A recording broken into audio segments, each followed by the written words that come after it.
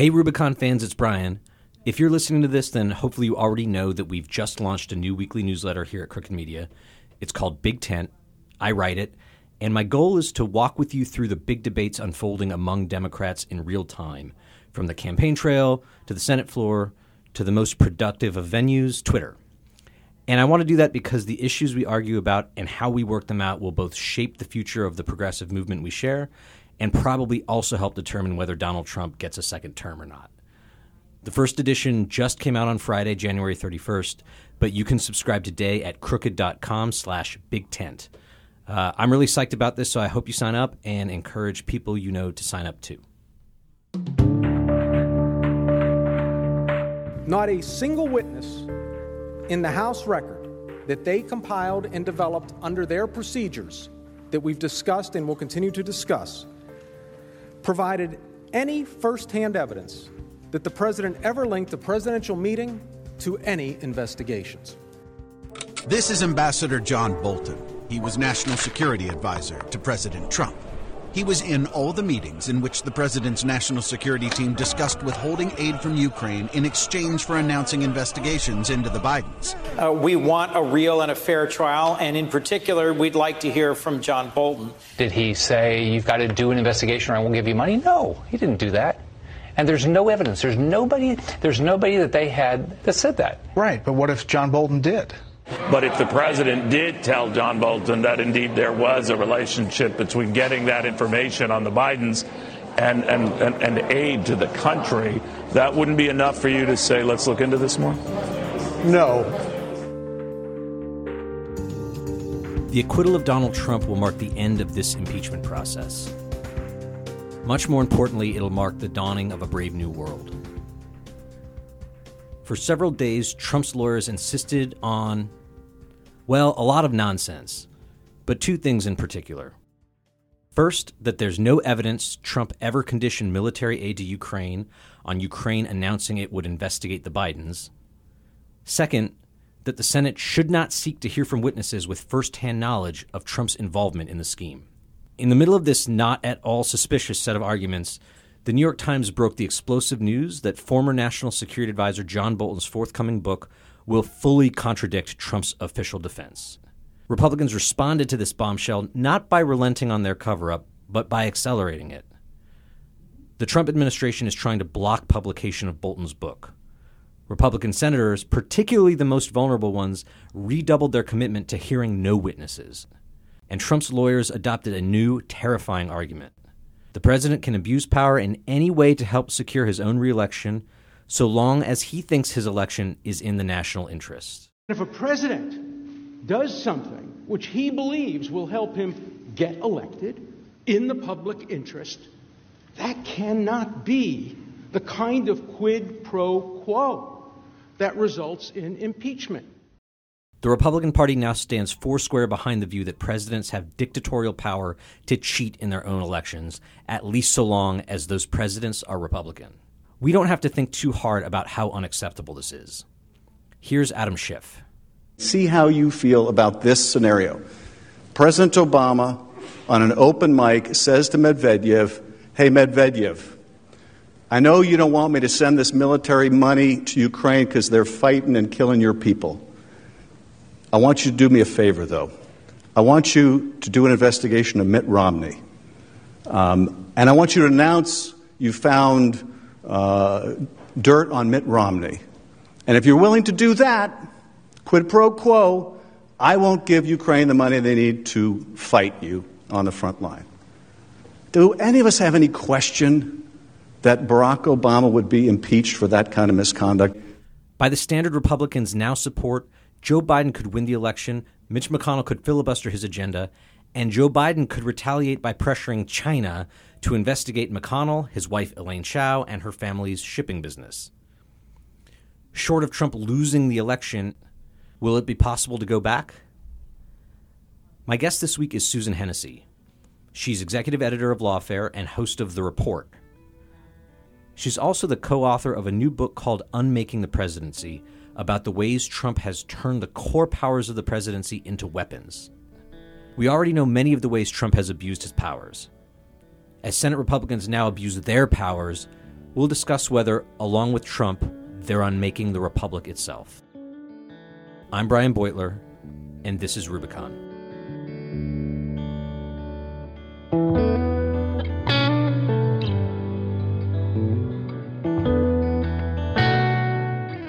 Sustainable sneakers are the footwear of the future. There's a big waiting list for these low-impact kicks. If they're good enough for John Hamm, they're good enough for me. Cariuma is a direct-to-consumer sustainable sneaker brand. Their high and low top styles are good-looking, crazy comfy, and consciously made. They just launched a 100% vegan and carbon-neutral sneaker, EB, which means Earth. It's made with perfect-fit 3D bamboo knit and recycled PET, green EVA outsoles made from sugarcane, a cork and organic Mamona oil insole, plus recycled and recyclable laces, threads, and labels. Their packaging is made from recycled and 100% recyclable materials. They make up for carbon emissions released during transportation by purchasing carbon offsets, creating a shipping footprint balance of 0. All their styles come with their signature crazy comfy green insoles, making them easy to wear from your 8 a.m. all-hands meeting to cocktail hour and beyond. Cariuma ships worldwide, and here in the U.S. you can use express shipping, which will deliver to your doorsteps in 2 to 4 business days. If your pair doesn't fit perfectly, you can return them free of charge. For a limited time, Rubicon listeners can get an exclusive 15% off your first pair of Cariuma sneakers. Go to cariuma.com/Rubicon to get 15% off. That's cariuma.com/Rubicon for a limited time 15% off today. Susan Hennessy, welcome to Rubicon. Thanks for having me. So we're at a bit of a disadvantage in that we're recording this episode on Thursday, but the key vote on whether we're going to have anything like a fair trial in the Senate for Donald Trump's impeachment won't happen until Friday. And we may not even know how that vote is going to shake out until it actually happens. So for the purposes of this conversation, I want to focus for the most part on the proposition Trump and his lawyers have put forth and how Republicans in particular have reacted to it.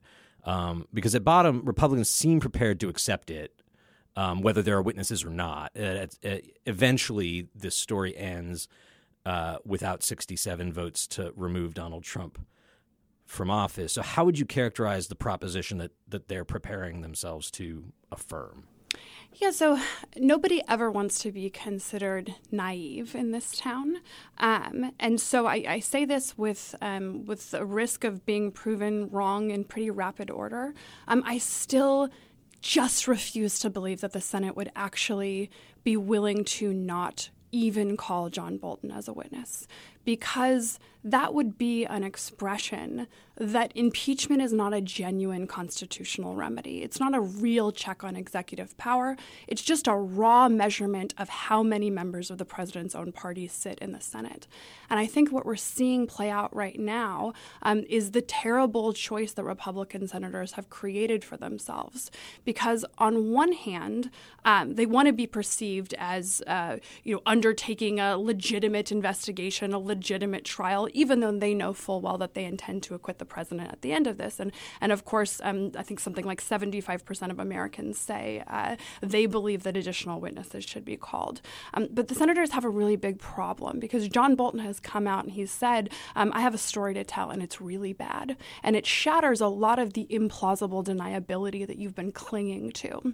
And I'm going to tell that story eventually. I'm going to tell it in a book. I'm going to tell it in an interview. This story is coming out. And so what Republican senators have to decide is, do they want to be confronted with that story under oath and then have to actually cast a vote?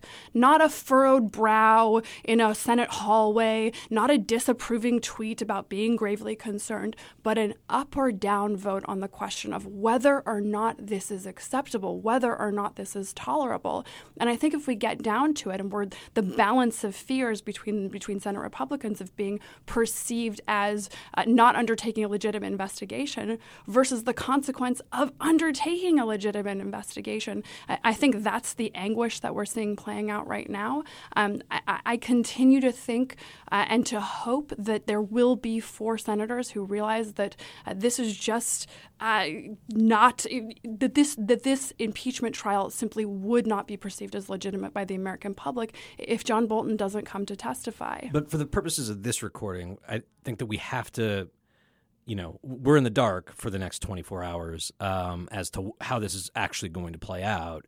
And by the time people listen to this, that question will have been answered one way or another. Either we're going to be in a world where John Bolton is going to testify, or we're going to be in one where this is all going to end and we're going to figure out what his story is later. I just think that whichever happens, there's one more vote after that, which is a quit or convict. And even today, I think I count enough Republican senators who have essentially said, even if what Bolton's book is purported to claim is true, we're just not going to convict Trump. And so if we just, leap ahead to the assumption that he's acquitted, what do you interpret Republicans to be saying by having acquitted him? Does that make sense? Yeah, I interpret Republicans to be saying that it is tolerable and acceptable for the President of the United States to use the powers of his office to extort a foreign leader into becoming an opposition researcher for his political campaign. I would say that these senators are voting to say that it is acceptable to have a president, and this really goes to sort of the core argument we lay out in this book, but a president who does not view the interests of the office of the presidency as in any way distinct from the interests of the occupant, that those are completely merged in political interests and financial interests. And this really goes to the heart of Trump's vision of the presidency, this sense that the purpose of the presidency is to serve the president, and it serves the public only coincidentally or when convenient or as an afterthought. And that isn't a question of expanding sort of the edges of executive power, the ordinary sort of areas in which we're used to debating, sort of the limits of presidential power. It goes to the very core, and it says that the president can use these really astonishingly empowering authorities that the Constitution vests in him for his own purposes and not on behalf of the country. And if that is true, and if the Senate is willing to tolerate that, that has long-term structural ramifications across lots of different axes. And the Senate may try to sort of kid themselves by saying, oh, no, we're making a very narrow vote about the nature of this form of an impeachable offense or that form. But this is a blunt instrument. You're either impeaching and removing the president or you aren't. And so they really are fooling themselves if they don't think that the ultimate statement that they're making is this is acceptable and they are accepting it. I'm glad you brought up John Bolton for this reason, because you're right. You could, in theory, imagine a situation in which 4+ Republican senators, not enough to convict him, but enough to say there's a real problem here, get together and say, look, like we're not going to – there's no reason to draw out this proceeding indefinitely, but we acknowledge something terrible happened here. And so our interest is in what can we do as legislators with power to say, okay, we're not going to remove him from office, but we are going to take some steps to make sure that this doesn't become the norm, at least in our party. And then censuring him, ramping up regular oversight activities. And that's just not in the card. Nobody's even discussing that as like an option. Which is why I feel like the emergence of Bolton and what we believe we know is in his book is so revelatory. Is like most Trump scandals seem to follow this pattern where he and all of the principals deny whatever they're alleged to have done outright. Then they say, well, it didn't happen, but if it did happen, it wouldn't be so bad. And then finally, like, I did it and it was awesome. And to me, what's striking about the role the Bolton revelations have played is how quickly they moved us from step 2 to step 3, where Republicans and Trump's lawyers have been kind of stuck saying quid pro quos are normal. But even here, Democrats haven't proved that Trump ever explicitly linked Ukraine aid to sham Biden investigations. Bolton's, book, the details of what's in Bolton's book come out, and he says that's all bullshit. And actually, Trump did exactly that. And almost overnight, we get to Trump and everyone around him kind of claiming dictatorial power to cheat in his own election, which leaves no space for any kind of intermediate remedy. Does that make sense? Yeah, I think it does. Look, I think what has been happening is, the idea that there were senators who in good faith, were looking at the record produced by the House, and they saw this, evidence, and some of it was somewhat troubling. And gosh, it really does look like the president did want investigations into his political opponent, Joe Biden, and his son, or at least the announcement of those investigations. And gosh, it really does look like the president of the United States froze military aid, to Ukraine, and then lied about it and hid why he did it from Congress. But shucks, I just don't know how we could possibly tie those two things together, which, by the way, is what people like Kurt Volker attempted to testify to, of like, we knew there was this one bad thing happening, we knew there was this other bad thing happening, but you're telling me these two bad things were actually about the same thing, right? So the whole game has been this completely implausible story that somehow these two things were not connected. And here's John Bolton coming forward and saying they're connected, and I can testify to what the president actually said, putting both of these things in the exact same sentence. And what that does is it pops this sort of implausible deniability that we've seen so many actors operating in bad faith. And we should acknowledge that they're pretending, right? It's not that they're actually stunned by this new revelation. They're just pretending because they know that they eventually are going to vote to acquit the president of the United States. And so the problem is that now requires a pivot, right? You can't just say, well, of course it would be incredibly disturbing if the president tied military aid to abusive investigations, something that Lindsey Graham and many others actually said at the outset of sort of the revelations of this scandal. But we're not going to call a witness before the Senate who's a person who's in a position to actually tie those two things together. You can't make that argument plausibly. And so instead, you have to move into this really astonishing constitutional argument. And really, that is the heart of the argument. The heart of the argument is that the president of the United States is allowed to use the powers of his office for any purpose he'd like, so long as he can articulate at least some rationale for why it was in fact on behalf of the public interest, even if there's also a corrupt motive present. And it doesn't matter how implausible or contradicted by the documentary record that rationale of why he was doing it on behalf of the public might be, so long as you can say something. And really what we're talking about here is a completely unconstrained executive, an executive that does not need to fear impeachment and removal in the exercise of his office, so long as he knows that the Senate is controlled by members of his own party. So in researching Unmaking the Presidency, were you struck by any historical examples of the presidency changing in alarming ways, but in ways that didn't ever stick? And in hindsight, we can kind of say we dodged a bullet? Yeah, so Andrew Johnson is probably the best example of this. So Johnson actually is impeached, although not removed. He's the first president to be impeached. And he sort of is a Trumpy figure, right? He's a demagogue. He lies. He insults his political opponents. He's actually, one of the articles of impeachment is for the way he speaks and sort of in his language. And sort of for being a little bit like a Trump rally. Actually, was one of the articles of impeachment, and of course for ignoring the law, ignoring the constraints of the law, ignoring the legislature as a co-equal branch, and he's impeached, and it's just kind of a blip, right? People talk about Andrew Johnson now, but just as a negative example, right? The kind of president that you don't want to be, and so we do have the ability in our constitutional structure to have anomalies, because when presidents aren't reelected or when they're impeached and when they pay both political and structural prices in abusing their office. We are able to course correct. But there's a lot of other examples in which we see that the presidency is a changeable institution, and an institution that has changed dramatically over time, and that we can't always tell.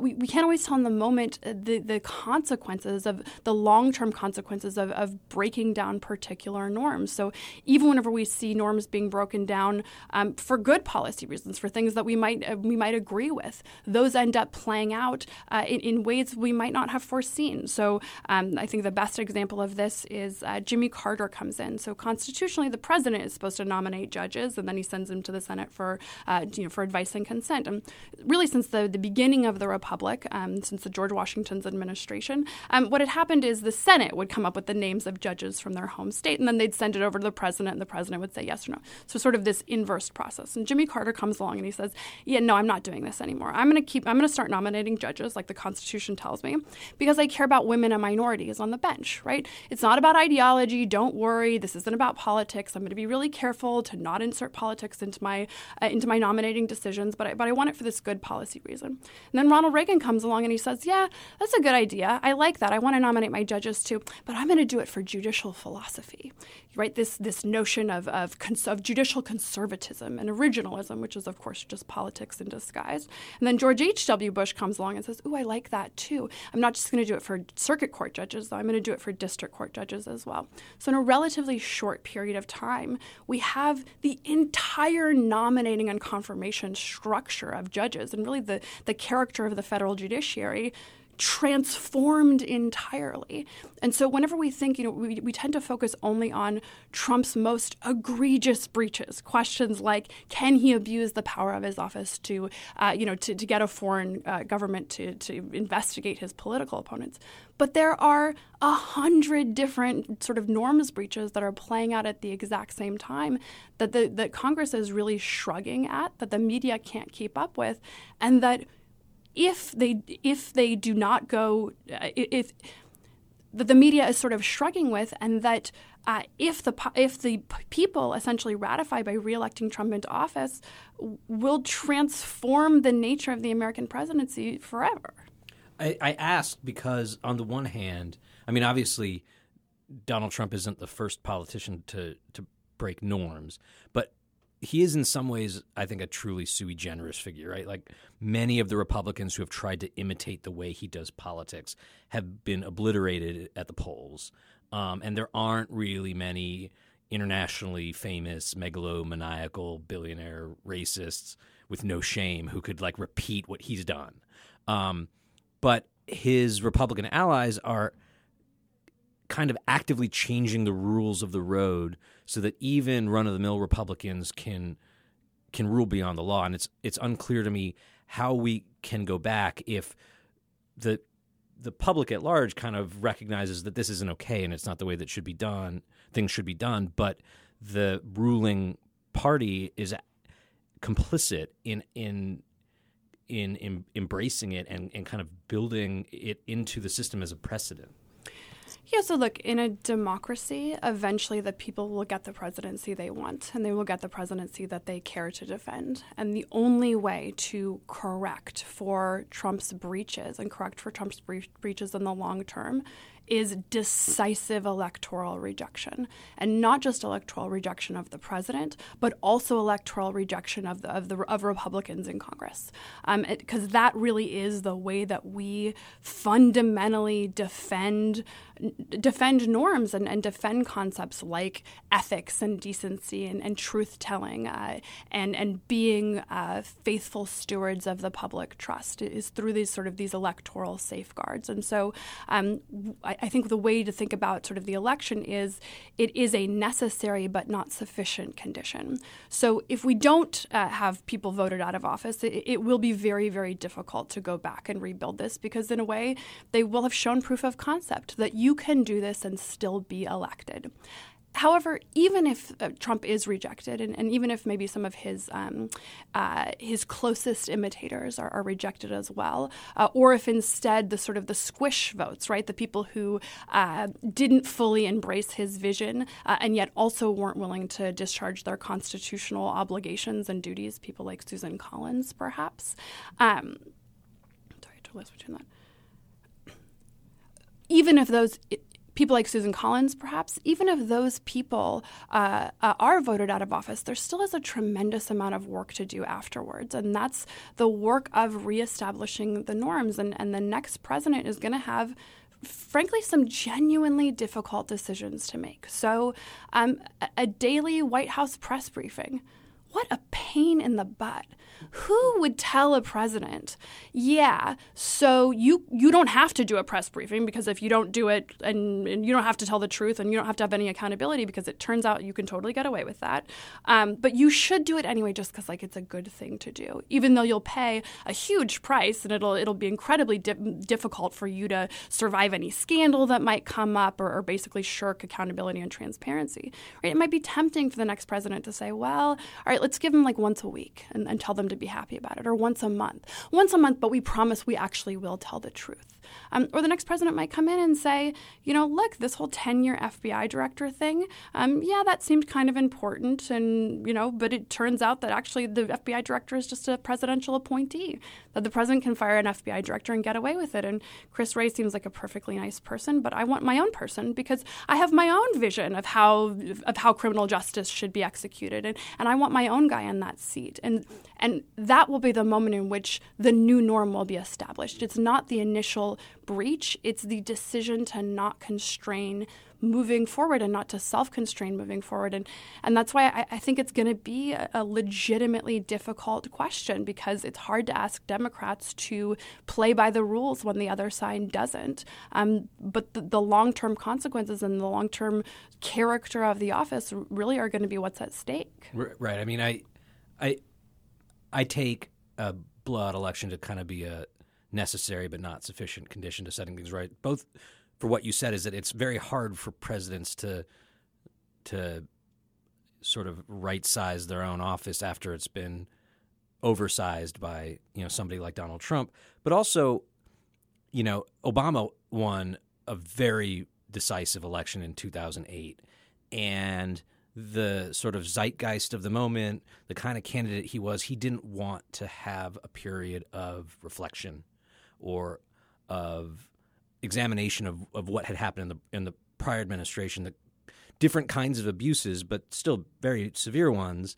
And I feel like there's a lesson there, is that unless you have after the election a president or a party in place that's willing to do that kind of reflective work and make sure that there's accountability, not just for the person who lost the election, but for everyone who enabled him, for the people in Congress who looked the other way or try to enable it, that you're teaching these people that, well, you might lose an election, but that just means try harder next time, press the lever harder. And I'm just not super optimistic about our political system, and I don't just mean Congress and the White House, but the media and other institutions in Washington. If we're fortunate enough to see Trump defeated at the polls, kind of creating an environment where that kind of look back is possible. But I'd like to believe. Yeah, so I'm sort of a believer in personal responsibility, not in the Republican Party of personal responsibility sense of the word, but in the sense that all actors need to engage in a deep examination of their role in bringing us to this moment. So whenever I sort of consider the answer to that question, not from the perspective of the media, but really from the perspective of legal academics and public legal scholars, because I think we have contributed in the nature in which we've discussed things like executive power, for example, or the way we've discussed things like executive privilege, for example.